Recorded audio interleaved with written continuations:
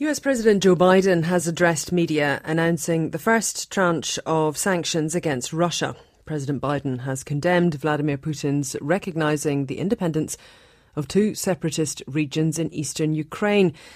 Let's go to our US correspondent, Simon Marks, who's with us from Washington, D.C. Kia ora, Simon. What has President Biden had to say?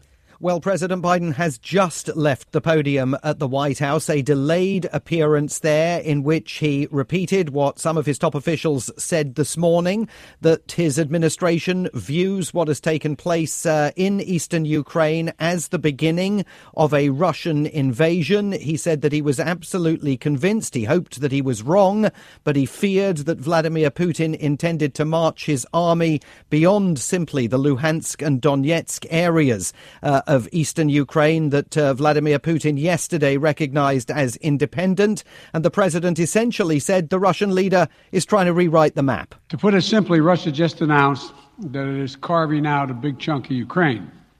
Last night, Putin authorized Russian forces to deploy into these regions.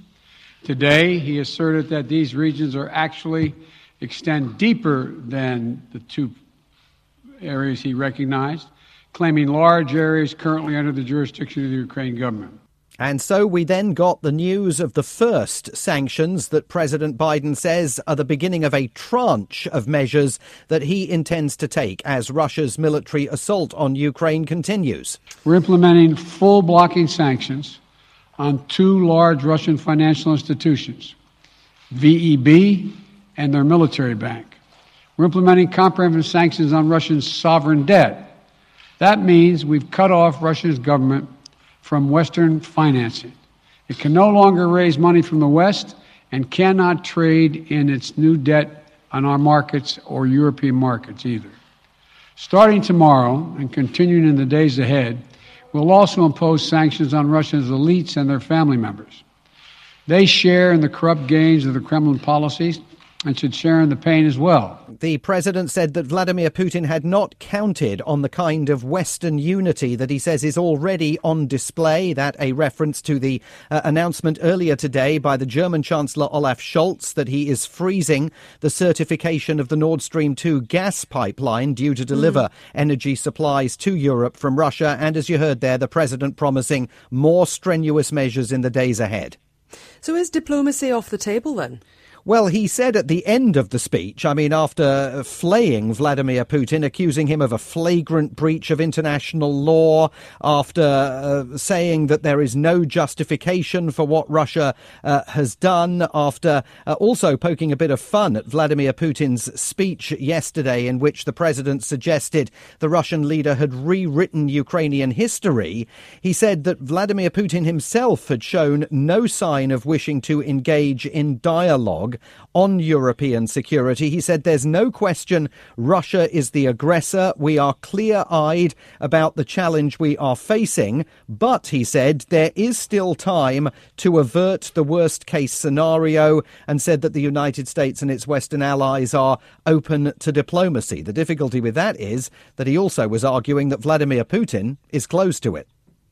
What is the worst-case scenario here? Because especially in the backdrop of Afghanistan and Iraq over the past 20 years or thereabouts, I shouldn't imagine America's president is desperately keen to put boots on the ground.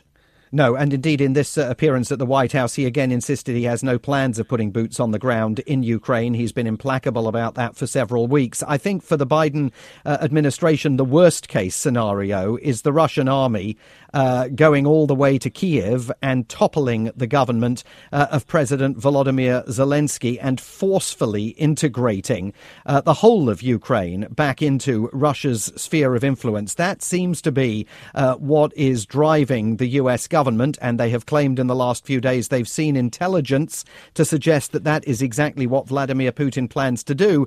Indeed, if you listen to the speech that Vladimir Putin made to the Russian people on Monday night, it was pretty evident that his ambitions were not uniquely focused on eastern Ukraine. He argued Ukraine should never, ever have been granted independence. And he took his argument all the way back to the 1830s, chided Lenin, chided Stalin, chided Khrushchev, and appeared to indicate that he's the man to try and undo an injustice historically as he sees it regarding Ukraine.